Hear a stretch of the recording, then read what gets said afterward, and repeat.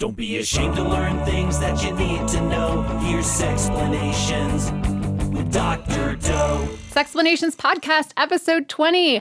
I'm Dr. Lindsay Doe, clinical sexologist, host of this show, and with me today is a very special guest, Dr. Aaron Carroll, to answer your sex questions.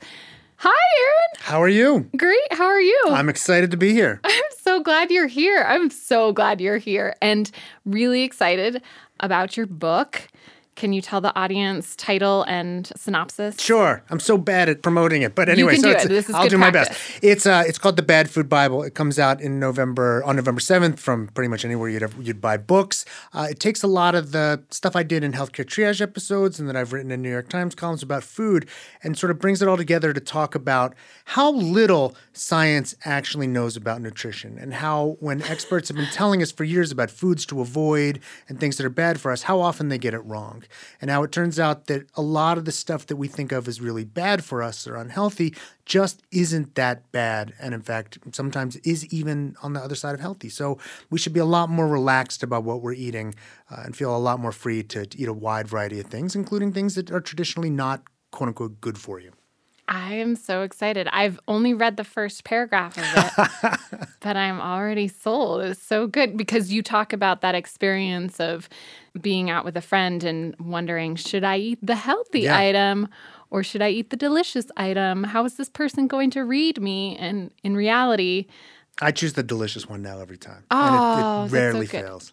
Okay. Yeah. I mean, I eat a wide variety of foods and all kinds of stuff, but I'm not afraid of the stuff. I'm not afraid of cholesterol. I'm not afraid of eating meat. I'm not afraid of eating fat. I'm not afraid of, things that a lot of people are worried about, whether it be GMOs or gluten or MSG.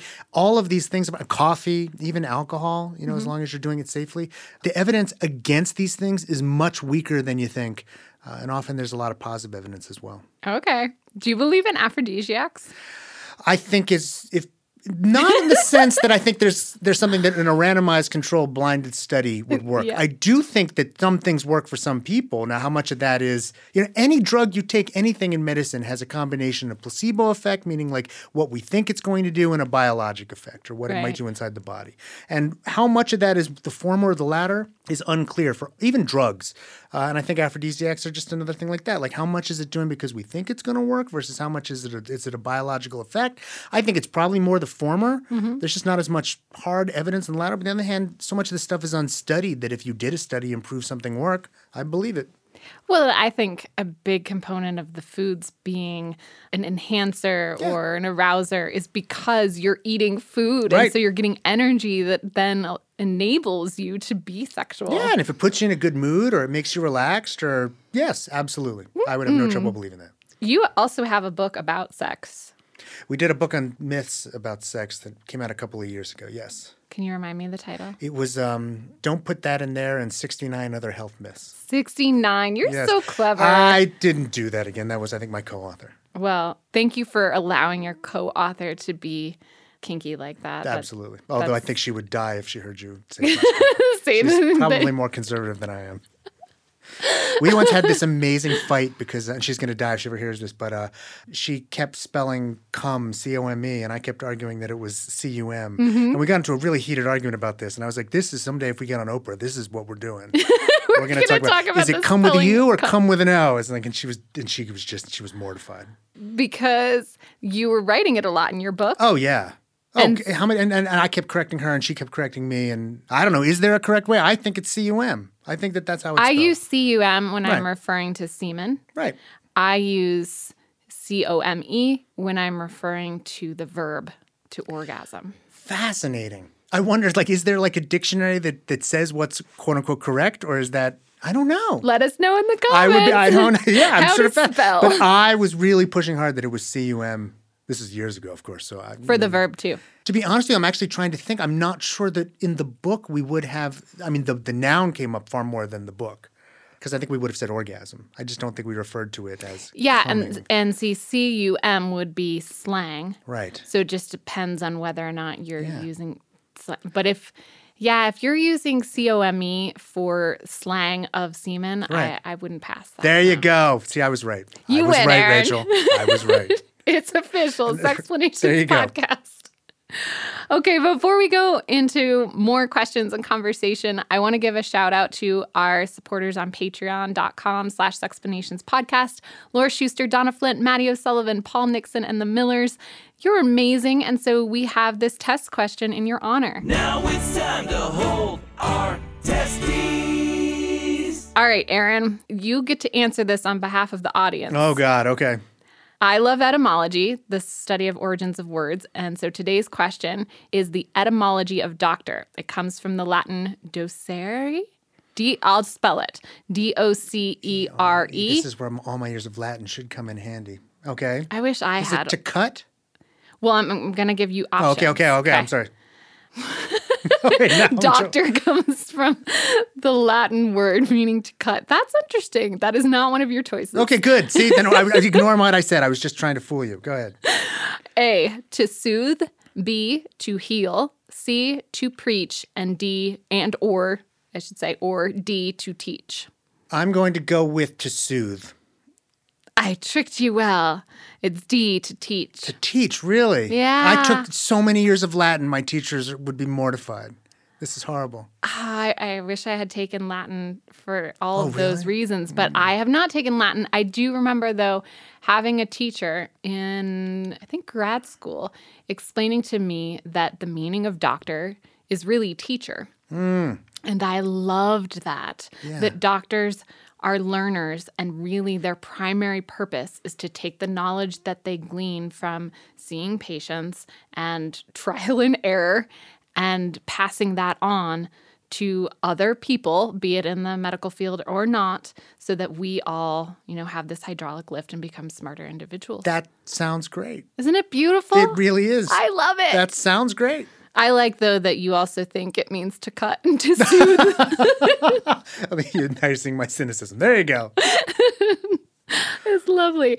So what we're going to do is go back to an episode of Ask Lindsay, and I'm going to read for you the questions that I got at that time and ask that you give your perspective as somebody who does work in the medical field, someone who is an author, an expert, a YouTuber. You have a channel called Healthcare Triage, Yes. which I love. It's so great. You are such a great person. Oh, so are you. Thank you. So I would love it if you could answer the questions from your perspective. Okay. If we end up talking about other things, that's great too. All right. My boyfriend and I were enjoying each other orally, and he came. Oh, this is CAME. Well, came in the past I would agree. We both agree it's CME. Yep. Okay, that's good. Without ejaculating, is this real or is he faking it? No, that absolutely can happen. I won't say it's common, but I absolutely do believe you can orgasm without ejaculation. Correct. I mean, from my experience, I would say the same thing. You can separate orgasm and ejaculation so they can be two different experiences, but also you could have a retrograde ejaculation where the person is ejaculating kind of backward and you don't realize that it has happened until urination when the semen Absolutely. does come out. Okay, next question.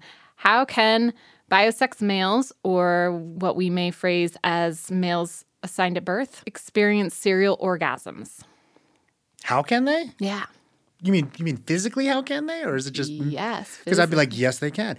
How? It is just if they are. I think this actually runs with age, but certainly, I would say younger people are probably more likely to do this, but they absolutely can as long as they have had enough time for themselves in between orgasms. Absolutely, males can have more than one orgasm. I'm not sure why would people think you couldn't. So this is coming from the idea that I'm going to say males, and please just understand what we mean by that, that they need a refractory period.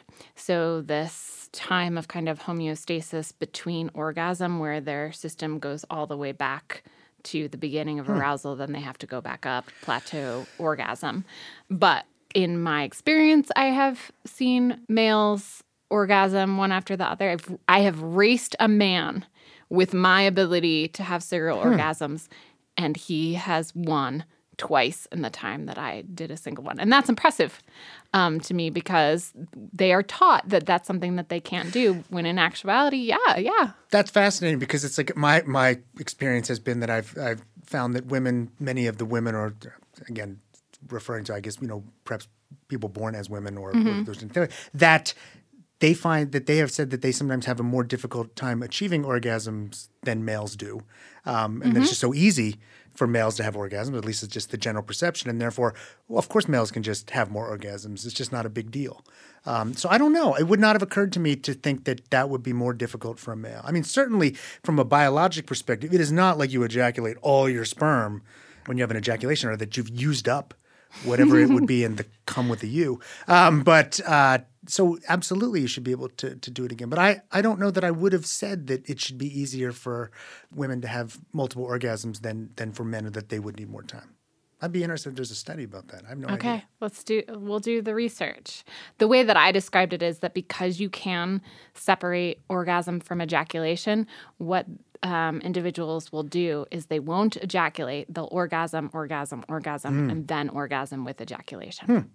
Next question. I was told by my doctor that I have an inverted uterus. What does this mean? So I think, again, I'm not an obstetrician, but I think in general, sort of the uterus tips one way, and in some women it actually tips the other way, which can, I think, sometimes be somewhat complicating in terms of pregnancy, but otherwise doesn't mean really anything at all. Yeah, just diversity. Yeah. So what I've read is that 4/5 of the, is it uterus? Uteri? Uteri tilt toward the belly button.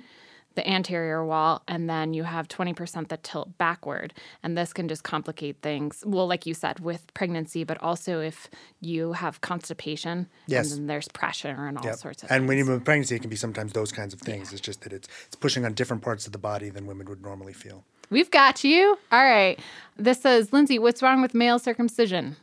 Which, if you don't know, I'm going to tell you right now, I am very, very, very opposed to routine male circumcision in infants. And so you can take whatever stance you want, but I don't want to surprise you. We did an episode on this because I also wrote a column on this, and it was not received well.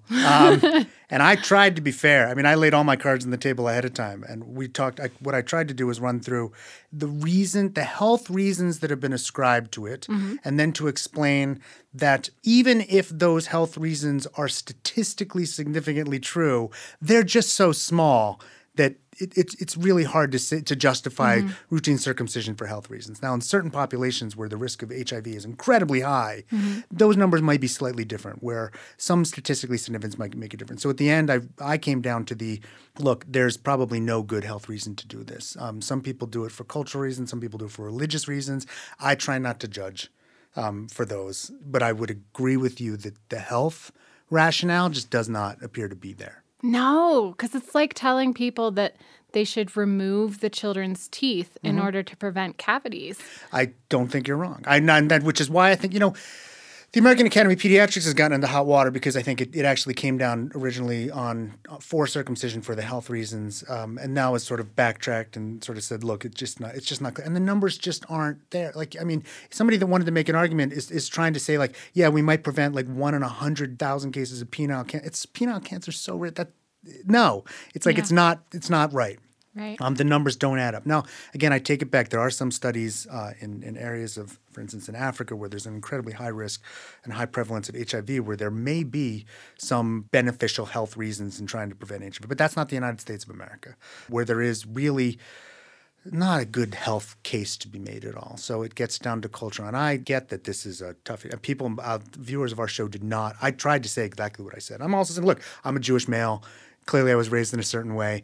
It is part of, some people's religious practices.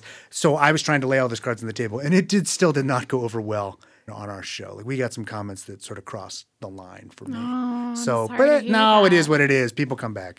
But it is a tough conversation to have. But so I guess getting back to the original question, I would agree that there's no good health rationale. Agreed. I hope everyone is hearing that for what we're saying. Leave the body alone. The reason we started doing it was not for, at least to my knowledge and research, was not for health reasons. And I feel like now, because we have the practice, then we just try and connect it to health reasons. Yep. And if somebody said, removing your eyelids is going to prevent you from having, what is the clinical term for sand in your eyes? Sand in your eyes? Then, maybe we would do that, but I don't think it's justified. No, and it's like, and around the world, it's not nearly as common as it is in the United States. I mean, it is definitely a cultural practice. Sillies. So terrible. All right. There's no nudity involved, no contraception. I can't remember whether or not he ejaculated. I can't remember any wet spots. Can I get pregnant from this? I would say yes. This is my experience as a pediatrician. It's just like it is. I can't tell you how many stories I've heard of people saying things like this. But, if there's – yes, because sperm appear before ejaculation. As long as there are sperm and there's some way contact with the vagina or any way that can reach the egg, it is possible to get pregnant. It gets rarer and rarer and less likely. But if you say can, then my answer would be yes. Did you differ? Well, I don't remember what I said in the video. They did say there's no nudity involved, but all right. So, but it's still is nudity like if somebody unzips their pants and takes their penis out? Is that nudity? Yes. Oh, that would be considered nudity? Yes. What if you just reached into the pants? Is that nudity? Yes. And what if you transferred it somehow without getting undressed? No. I mean, I agree with you that if somebody is asking, can I, that they need to be talking with another human being face to face who can evaluate their situation and do a pregnancy test. I think you can do common sense to try to be like that there's very little way. But I find that it's like it is possible to get pregnant. Biology has created a way that it wants everybody to get pregnant. So it's like it is possible. So if you're engaging in sexual activity, clearly there's less safe, more safe in terms of your risk of getting pregnant. So the story you laid out is very, very unlikely. But is it greater than zero? I'm like, probably. There's a Sexplanations episode called Where Do Babies Come From? Give that one a watch, and then you'll know. Aside from scissoring, can you explain more about lesbian sex? Do you know what scissoring is? Yes, Dr. I know what scissoring is. Farrell? I'm just sort of I'm trying to figure out exactly what I would say to answer that question. I would say sex in general is just pleasing each other. Like I don't know that what would be different. Clearly there are things that different genders can do with each other, but there are a lot of things that would be the same. Yeah. So I think a lot of the stuff would be exactly the same as you describe, I don't know, heterosexual sex would be the same as lesbian sex. So that's why I'm sort of like, I don't know. Now scissoring, I guess, I think even if you were in heterosexual sex, you could still scissor. Oh, yeah. Yeah. So I would say like all the other things that you would do. Sexual activity. Right. There we go. Okay. So I get that you're not supposed to actively clean your vagina, but what if you're masturbating with a stream of water? Is that dangerous? I don't think so. I certainly wouldn't think it's a reason that you would need to clean your vagina. But is masturbating? Well, I think what they're saying is since you're not supposed to douche, right? You're not supposed to run water into the vagina. Is it problematic if you masturbate with water? But are you talking about like? My God, if when my wife hears this, she's gonna love this. But is are you talking about like a stream that is directed at the clitoris, or are they trying to direct the stream into their vagina? Yeah, I don't know. Because I would say masturbating the stream of water that's just aimed at your clitoris for stimulation, then no, that would not be dangerous. I wouldn't even think that having water get into your vagina would be people swim all the time. Water gets in the vagina. The vagina is amazingly good at cleaning itself. Yeah, I love this. I want to just keep you so we can do Sexplanations all the time, and we'll just tag team everyone's questions, and the world will be a better place. There you go. How are you supposed to know your sexual orientation if you haven't ever kissed someone? I don't know that kissing would be necessary. I think it's, part of that is going to be attraction, and part of that is going to be, how comfortable you feel and where you sort of feel your desire's going. And I don't know that having to kiss them would necessarily answer that one way or the other. Some cultures don't kiss at all. Yeah. Kissing, if you think about it, is a really odd thing. It's kind of gross. Yeah, like why? Especially mouths are filthy. Yeah. Like why? I mean, it's so bad for thinking about transmitting diseases and everything else. So I don't know. No, I would not think that kissing is mandatory at all. Yeah, we should take all of the anxiety around circumcision and refocus it to kissing. We're like, you want to take something on as an unhealthy practice? Kiss it. Yeah, it's really, yeah, it's a weird thing if you really do think about it. But do you do it? Yes, but it's always funny because there's this old movie called Uncle Buck, and this is where I'm dating myself, where It's a John Candy movie where like Macaulay Culkin is like this kid he's babysitting for, and he sees like his adolescent sister like kissing some guy, and then they go, "Oh my God, I think he slipped her the tongue." And Macaulay Culkin deadpan goes, "That's a pretty risky thing to be doing during flu season." I'm like, that exactly. And so I use that all the time, and nobody knows what I'm talking about.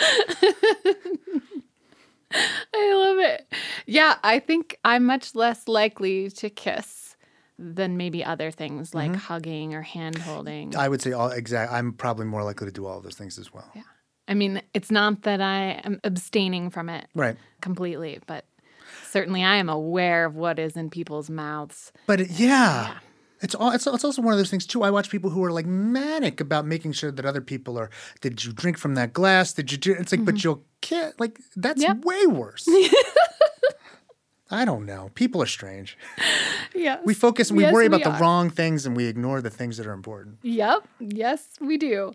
What is the difference between attraction and fantasies? Well, I guess if I was pushed, I'd say that attraction is probably towards something direct that I'm pointing at, another person, and fantasy is something I'm creating in my own head. And so if I'm attracted to someone else, then I'm attracted to them. A fantasy is what I imagine of them. And so those are not the same thing, because what you probably imagine about other people and the reality of what they are probably never exactly the same. That was so articulate. No, I have no idea. I could be totally wrong. That was my smart. guess. You should write books. Do you think you can be in touch with your sexuality without ever having sex before? Yes, absolutely. Yeah, that's kind of like the kissing question. Yeah. I just think that, it's not necessary to have sex to be in touch with your sexuality. I agree with you completely. This is a question that wasn't brought up in that episode, but we've talked about before, and I would love to hear what your thoughts are on it. What does sexually active mean? So when someone goes into the doctor's office and the doctor is trying to evaluate their risk, they say, "Are you sexually active?" And lots of people don't know how they're supposed to respond. So I would say, ironically enough, it's so a good doctor, and certainly I'd say a good pediatrician, does not ask that question without follow-up. So sometimes people will start that way and ask if they're sexually active. And if you get a yes, then it's, you're on the road and you're going down. But if not, then it's sometimes you start listing out actual activities. Have you engaged in sexual intercourse with the opposite sex? Have you engaged in sexual intercourse with the opposite or the same sex? Or have oral sex? Or have you been touching genitals or doing anything else? So that's if I say no. No, I would say that I don't think there's a right or wrong way. I think I'm just saying in my experience, this is what I've seen a lot of doctors do. They'll go further. In other words, if they don't get a yes, they try to push further to see if maybe they're misinterpreting that to try to get down the line to see, like, to make sure that if somebody says no to sexual activity, that there really is no sexual activity. Because sometimes you'll ask just a lot of times it's just you're trying to be efficient. So if you say, "Are you sexually active?" and they say yes, you're like, okay, what kind? Then you can just ask them, what kind of sexual activity are you engaging in? Okay. And then we'll talk about it. But if they say no, then you ask more questions to try to make sure that they're not ignoring oral sex or touching other people's genitals or anything else that they might consider sexually active. But I would say also that we gotta own that physicians in general, pediatricians especially, I would say, are not asking because they're interested. Now, some are. I shouldn't discount all of them because they're trying to get them to have like healthy sex lives. They're interested in STDs and pregnancy. Yeah. And so they're just trying to rule out the things that they consider quote unquote risky. Right. And not trying to have a long discussion about how do you feel about, touching someone's genitals or, did you masturbate? No, they're not. Most of them are not doing that. They're thinking about like, what are the activities that I'm mostly concerned about that could get someone an STD or get someone pregnant? Okay. Now you all know. But you should talk. I would say all the time, be honest with your doctor. Always. Tell them about sexual behavior. Yeah. I say all the time, I've written about this, but my doctor is an excellent doctor. And every time I go in for an office visit, she asks me if I'm sexually active. And then she asks me if I'm sexually active with people other than my wife. And that is an excellent doctor. I know people who are like, how dare she? But I'm like, no, I know the answer is no. But I'm not offended by it. I know she's asking everybody, and I know she's interested in my safety and my health, and that these are important questions to ask. So I think it's great that my doctor asks those questions. So we should be honest with our doctors. You can lie to them, but what's the point? They're only trying to help. Right. No, I'm thinking about some of I don't think they're doctors here, but the healthcare professionals who will do intake sessions and they'll ask, are you in a relationship? The young woman will say yes, and then that's end of the conversation about contraception or STI prevention or testing or anything like that. So then I will get emails from these women who say, this is my experience. Yeah. No one asked me about my girlfriend and my boyfriend in addition to my husband. Yeah. And no one asked me about whether or not my husband is seeing other people, et cetera, or yeah. Oh, my gosh. My wife is a nurse practitioner in a Indianapolis school system, teen clinic. And like, she's so much better at this than I am. But it's like, she has these conversations with like teens all the time who are just talking about, this and uncovering things that I'm sure their doctors are totally missing. Because again, I think it's a different focus. I think, Amy's interested much more in like, I'm invested. I'm the whole health of this student as part of school and education and learning. And it's the whole life course. And unfortunately, I think sometimes doctors get more fixated on the medical side, which is STD and pregnancy prevention. So what would you encourage people to do differently as patients so that they can have that more honest relationship with a doctor, or encourage their doctor to be a better doctor? So I think part of this is trying to be more honest with your physicians, but I think part of this is also recognizing the limitations of the medical profession and what you're actually going to get from them, and making sure that you have people in your life that you can talk to about these things, that have information and knowledge and can help you, which may not always be doctors. Now, ideally, it could be, but not every doctor is going to be good at this. It's just not. It's not in their nature, or it's just not what they do. And so, and again, I think even the way that doctors are taught to talk about sex and everything, it comes down to often the way that we're educated is about pregnancy prevention and STD prevention, and how do we fix it so you can get pregnant if you want to get pregnant. It is not part of some holistic, how do we make sexual health part of health. That is not the medical school curriculum. And so in an ideal world, it would be. But I think it's, recognizing the limitations, making sure that you have people you can trust in your life to get that information and knowledge from. Like? I mean, parents ideally would be very good at this. I like to think that we're pretty open with our kids in talking about sex, certainly more than I would say like our parents were with us. Our kids ask questions which would horrify, I think, my parents all the time and seem to know more. But part of that is being just open and being able to talk about it, with your children would be ideally the best situation. Not because I think it shouldn't be taught anywhere else, but that's just where you're going to have the bonds of trust. And the ability to ask questions that you might be afraid to ask other people. In a perfect world, doctors or nurse practitioners or other medical trained professionals would also be good. I mean, clearly people like you are a resource as well. I mean, I think there are people out there. It's just not. We don't talk about this. I can't remember who it was. I was reading something fascinating where somebody said, like, it's amazing that in all the talk of sex education, nobody ever sort of talks about, like, oh, it feels really good, or why masturbation is great, or, even just masturbation in general. Like, that is never part of sex, at least no sexual education I've seen. Certainly not something that I see doctors talking about. And yet we all know how common it is and how, important it is. But that's just not how we do sex education. No. And it's so unfortunate. No. Are you familiar with Joycelyn Elders, the Of former course. Surgeon General, Yeah. and how she actually said masturbation should be taught in schools as a form of And HIV I remember prevention. the backlash and the horror show that happened after that too. And I think a lot of doctors rolled their eyes at it. Not at that she said it, but like they knew that was going to happen. This is just It's just not what we do. I wrote a piece a couple of weeks ago on just sort of the evidence behind abstinence-only education, and I'm still amazed that we're having this fight. Because this is how we think of sex education. It's how do we prevent it or prevent pregnancy or prevent STDs. That's what we think of with respect to sex. Like we have to like wall it off and prevent it and make it safe or something. Which is so it's silly. weird. It's weird. It's just an odd thing. Because if you grow up that way thinking like, oh, this is something dangerous and horrifying and I need to always be walled off against it. And then save it for the one you love. Right. It's very, I don't know. It's odd. It's so odd and it's so awful. And I do wish that we could teach things like masturbation in schools from a very young age, because I'm just thinking in terms of healthy relationships and how those dynamics would change if I, as young Lindsay, knew that I could get off, please myself, relieve that pressure that was telling me to have something inside of me very easily and on my own. I would not seek out these relationships where I'm like, fix me, make it better, please me, right? I wouldn't be putting myself at risk for STIs or pregnancy. I wouldn't be, like going from a partner who couldn't satisfy that urge to another partner or whatever. I could take care of it on my own. Huge. That would make it a big difference. Yeah, and instead I just remember, we didn't have much formal education in the school that I went to on sexual education, but I just remember being in general being taught like, oh, masturbation's bad. Dirty secret bad, don't. And it's like, that's just weird. You realize how common it is, on the other side of I don't know. We still got lots of hangups. We do. Yeah, we do. It's pretty awful.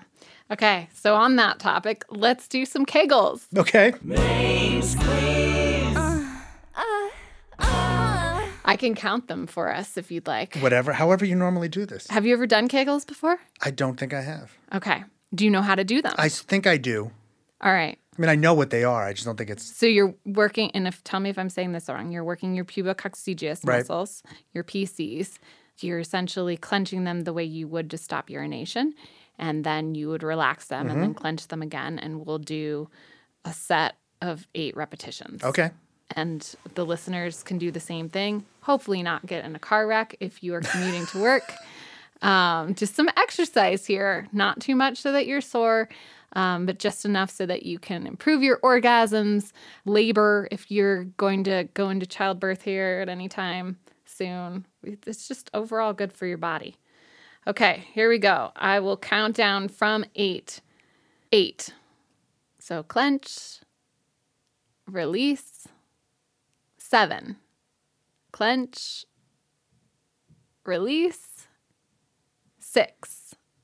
Clench, release.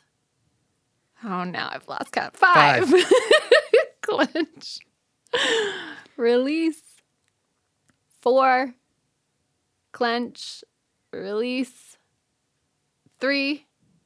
Clench, release. 2. Clench, release, and 1. Clench, release. It's so hard for me to do them and talk about them at the same time. Well, you're not clearly concentrating hard. Yeah. Because sometimes we'll do them to letters of the alphabet or moans or vibrations, and then it becomes even more tricky. Or like I'll read a promotion from a sponsor while I'm trying to do it. It's not happening. Oh, wow. Okay, yeah. Yeah. But it's exciting. Sure. It's good to get stronger in all parts of your Absolutely. body. Okay. We have one more thing to do. Okay. Which is to give the audience Sextra credit. A little homework so you don't forget it. Here's Dr. Doe's Sextra credit. We come up with an assignment related to maybe something we've talked about or something that you can think of in your profession that you wish this audience knew to improve their sexual health or mental health or lives in general. All right. So I would say actually, you want me to come up with something? Is that what If you want to, yeah. I'm happy to. I would say part of yes, try to be more honest with your doctor. Next doctor visit, see if they don't bring it up, then you bring it up and talk about any concerns or questions that you have about sexual health or sexual activity. I am amazed at how many of, my friends, and granted I'm probably older than your audience, but it's absolutely don't. And I don't think enough young people do either. Who don't bring up Don't bring it up. sex They don't talk with about their it. doctors. No, they think it's somehow just something you're not supposed to talk about, or you're just not. That's not a good resource, and we could all try to make that better. What if, though, someone has an experience where the doctor or healthcare professional isn't receptive to that? I would question why you stay with that doctor. Like when people say that all the time, I'm like, there are good and bad doctors, just like there are good and bad mechanics or good and bad plumbers or good and bad therapists. Like, you're not assigned for life. If someone isn't receptive to your needs and helpful and able to help you, then I don't know why you don't find a better doctor. My kid's doctor is amazing. Like, I think she's the best pediatrician I've ever seen clinically. And if she wasn't, I would look for a new one. And if I But didn't you think my also doctor- have that opportunity, being that you're in Indianapolis. Some people live in rural communities where That's they don't have true. a lot of And I mean, again, okay, choices. so this is not a perfect, don't get me started. I mean, we can talk about the healthcare system, which is my bread and butter. So I don't deny that that's true and that some people probably have only a few choices. And then again, if you're uninsured or only have certain types of insurance, it gets even more limited. So this is an aspirational goal. It's not going to be something that everybody can do. But I think a lot of people do have the ability to try to at least look for doctors who might better suit their needs. There are a lot of doctors out there. That's great advice. I love that. I love that homework. I think if I were to add anything to it, you could also, well, you tell me if this is okay. Could you bring them information about a particular thing that's going on? Yes. So, for example, if you feel like you're ready to transition from one gender expression to the gender that you are, and you feel like your doctor is not educated in that, wouldn't know how to guide you, could you bring reading material for that person, resources? And I got to be honest with you, this is where it's also, if I had a patient who brought questions to me that I didn't know the answer to, I would immediately say, you know what, I don't have all that information, but I bet we can go find a good doctor. I mean, granted, I work in a large medical system, but I'd be like, I bet I know 3 people who would be amazing at that. Let's see if we can, set up an appointment or try to figure out how to get you the information that you want. But I'm a primary care doctor. It's like, I don't know everything, but it's my job when people come to me with problems to help them figure out how I get them the resources that they need. So that's part of what I do. I love it. We try. So good of you. That's really great. Second homework assignment, maybe read Aaron's books. One of them, all of them. That'd be great. Yeah. If you're not a reader like me, I do struggle with books. Aaron and I talked about this earlier. Just try the first paragraph and see if it's maybe titillating enough to read a second paragraph. I promise it's a readable book. Like, I'm not writing high literature here. It's a very, very readable book. It will not take you too long. Well, and you're so well-spoken and thoughtful, and I think something I admire about you is that you're so gentle with the human experience, right? I think that some people in positions of power or leadership might say, okay, here's the pinnacle, this is how you need to be, and I'm going to write the book that teaches you how to get there. And I think that something I see in both your YouTube channel, your writing, your conversations with me is that you let people be people. You say, here's where you are, and you are okay. Yeah, I like to think that that's what I'm doing, but I really appreciate your saying that. Well, it's very nice. It's true. And I don't think that you just leave them there. I think you give them suggestions for how they can do themselves differently. But I don't think that you're, pushing anyone to be superhuman or godlike. You're just like, hey, yeah, hang out with me. I'm a human. You're a human. Let's do the best we can as humans. That's really nice. I appreciate that. Oh, that really means a lot. Good. Well, thank you for being on Sexplanations podcast. Oh, thank you for having me. Yeah, it's such a good time. I'm so glad you're here in Missoula visiting from Indiana. And we're going to go do something on your podcast.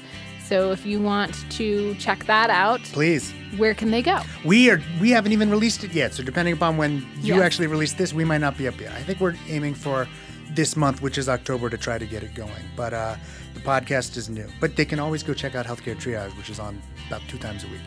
Well, thank you, Aaron, for being on the show. Thank you for having me. It's been a pleasure. Oh, I'm so glad. I also want to thank Cinema Studios, Complexly, and Count Boogie, who does the jingles, and Cora Amparo. I'm still learning.